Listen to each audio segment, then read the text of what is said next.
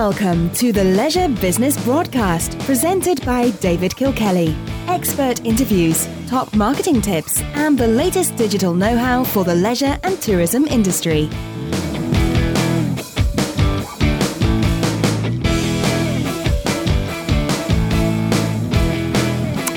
Hello and welcome to the Leisure Business Broadcast, the only dedicated marketing tourism podcast for the Southwest that I know of. If you know of another one, let me know, because I'd quite like to listen to it.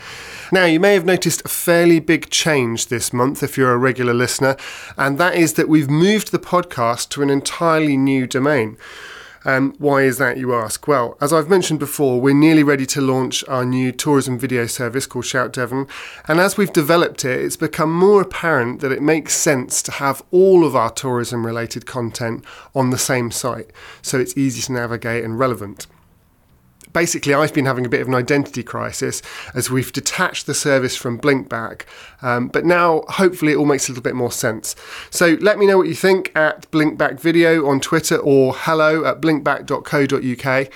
And by the way, we also have a lovely new video on the homepage of Shout Devon that explains what we're up to with lots of pretty spinning, twirling numbers and some interesting statistics. So go and have a look and let me know what you think of that as well.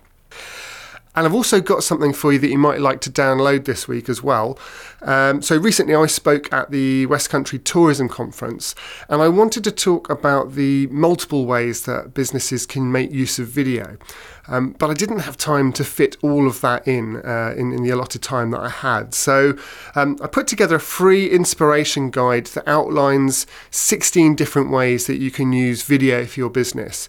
So there are lots of examples in it, there's links, there's top tips, and you can download it at shoutdevon.biz/16 ways. And I'll put that link in the show notes as well. So here's part 2 of the Destination Plymouth conference, and this episode has more of a digital marketing slant to it than the last one. And I'm going to lean on a talk given by Richard Veal from Newmind. And Newmind are the web and digital marketing company behind many of the DMOs in Devon, the destination marketing organisations. And Richard talks about some interesting strategies and challenges to be aware of as that digital landscape evolves. And the other theme of this episode, I suppose, is a nod towards the importance of marketing the region as well as the individual businesses within it. And I think that's important as it helps tourism businesses understand where to put their marketing budgets and who to support. And we'll get to that a little later on in this episode. So to kick us off, here's Richard talking about the buying journey and how travellers begin their research process online.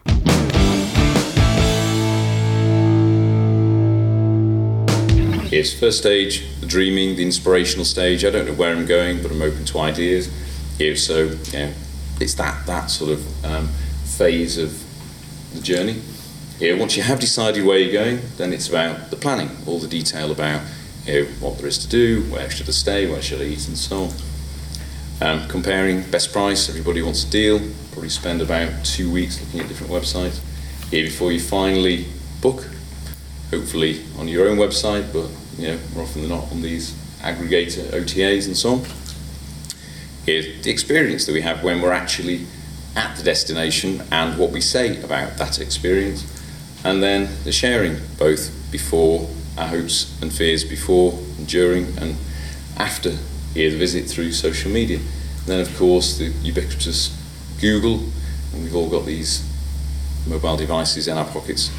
So what we're saying is it's a very complex digital landscape that we now work in tourism, and your job, if you like, if you're marketing your business, is to play well in all of those, and not only to do it in one language, but to do it internationally if we're serious about attracting international visitors.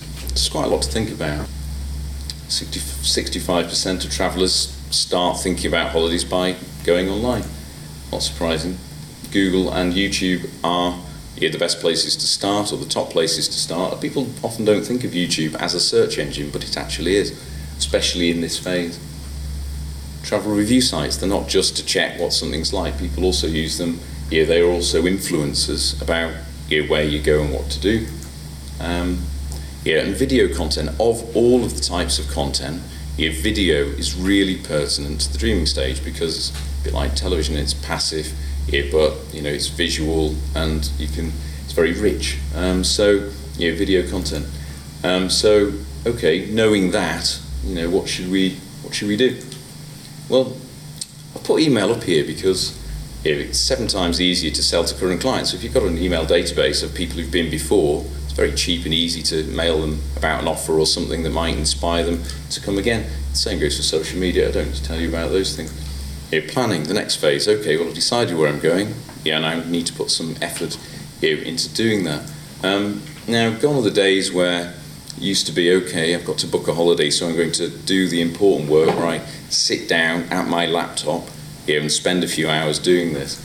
It's very, a lot of this is now done in an ad hoc way. So, you've thought, all right, I'm coming to Plymouth, and maybe I've looked on YouTube, but when I'm planning it, I might be doing this on my phone while I'm, in between meetings, or I'm sat on a train, maybe on a tablet, in between watching the television. It's this ad hoc use of mobile devices. So, we need to think about that. To expand on that, Richard's referring to a Google report called The Traveller's Road to Decision that identifies that 77% of travellers doing research online are doing this kind of snacking on mobile with small snips of content. And I think that draws attention to the need for regular content and also for a multi-channel presence. So if consumers are dipping in and out, then we need to be there more regularly to capture those moments.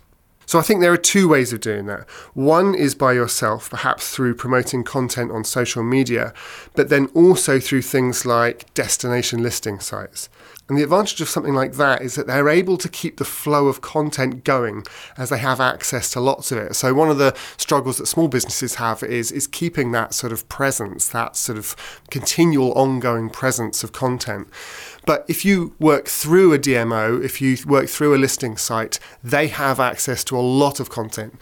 Now, that doesn't mean your video or your content is going to be at the top of the list all the time, but it does mean that those sites are more likely to pull visitors in to explore the range of options for their trip. And if you're among that, then you're benefiting from the warm traffic that's coming to those sites. So ideally you use a blend of both. You use your own promotion for smaller targeted audiences where you have the limelight, and then promotion through destination sites for large engaged audiences where you share the limelight. Okay, moving on down the path. Once someone has booked or visited your establishment, how do you then facilitate the continuation of that engagement? Well, here are a few ideas to keep that connection going. Sharing. Well, this is really about getting visitors to tell a story about their holiday.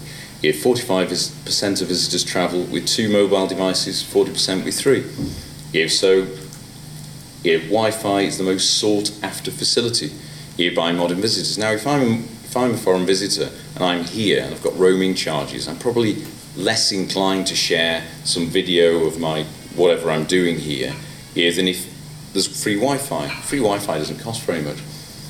So by doing that, you can effectively help. If you're helping your visitors be connected, then they're much likely to share what they're doing with their friends. So you need to encourage them to share images and video. Engage with those who do so. So get in contact with them through Twitter and Facebook and so on. Reward them, maybe just give them a room upgrade if somebody has given some particularly creative user content, and then share that through your own social network. Small things, but they'll go a long way. Okay. It seems obvious, doesn't it? But for years, hotels wanted to charge for that connection. And I remember going to hotels and sitting and looking through the leaflet and saying, what, you want 10 quid for me to connect to the internet for an hour? It's just, for that kind of casual browsing, you're never going to do that. So if we're moving into a digital realm, then why put up those barriers? Facilitate the conversation, interact with your customers, and make sure they have the means to interact with their networks, and they'll do some of your marketing for you. So here's Richard's final story, and I think this brings us nicely back to the point that I started with. I put this example up. I was doing a talk in Portugal a few years ago, and it was a destination conference.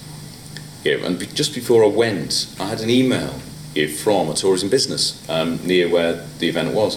And they said this: we're a small rural tourism provider in southwest Portugal. We have 4 luxurious villas, 3 bedrooms in a beautiful estate. Although we've opened this year with the proper licences, it took 5 years to put it together. We're struggling to get bookings. Can you help us? And I thought, this is strange. And I had a quick look on Google to see where it was. And my geography of Portugal is not well known, bar Porto, Lisbon and the Algarve. I'm struggling to think of any other destination. And I looked at that and thought, well, it's just in the middle of nowhere. And zooming in, you still don't recognise anywhere. And what I realised through doing this tourism conference is there aren't really any DMOs in Portugal. Nobody is doing any placemaking. And it really shows how important it is to have an organisation like Destination Plymouth working on your behalf. Because if nobody's doing the placemaking, then people have to be interested in Plymouth first before they're going to be interested in all of what is on offer and all of your businesses. So it's hugely important, if you're a tourism SME, to have a DMO that's really being passionate about the destination, and Destination Plymouth are doing a fantastic job. So there are 2 levels that we need to consider: the individual and then the collective. And really, the collective has to come first, but the individual is the bit that actually drives results. So the collective voice for Devon gets people interested, gets the visitor numbers up, and puts the county front of mind. Then the individual bit lays out why you as a business are unique and what you have to offer. And as a tourism business, I think you have to invest in both of those. So that's it for this episode. Don't forget you can download our video inspiration guide on the site now. The link is in the show notes. In the next episode, I'll publish the talk that I delivered at the West Country Tourism Conference, which is all about distributing video and finding that ever-important audience for it. Because, let's be honest, video without anyone watching it is kind of a pointless investment. So join me then for more top marketing tips. My name's David Kilkelly. Thanks very much for listening.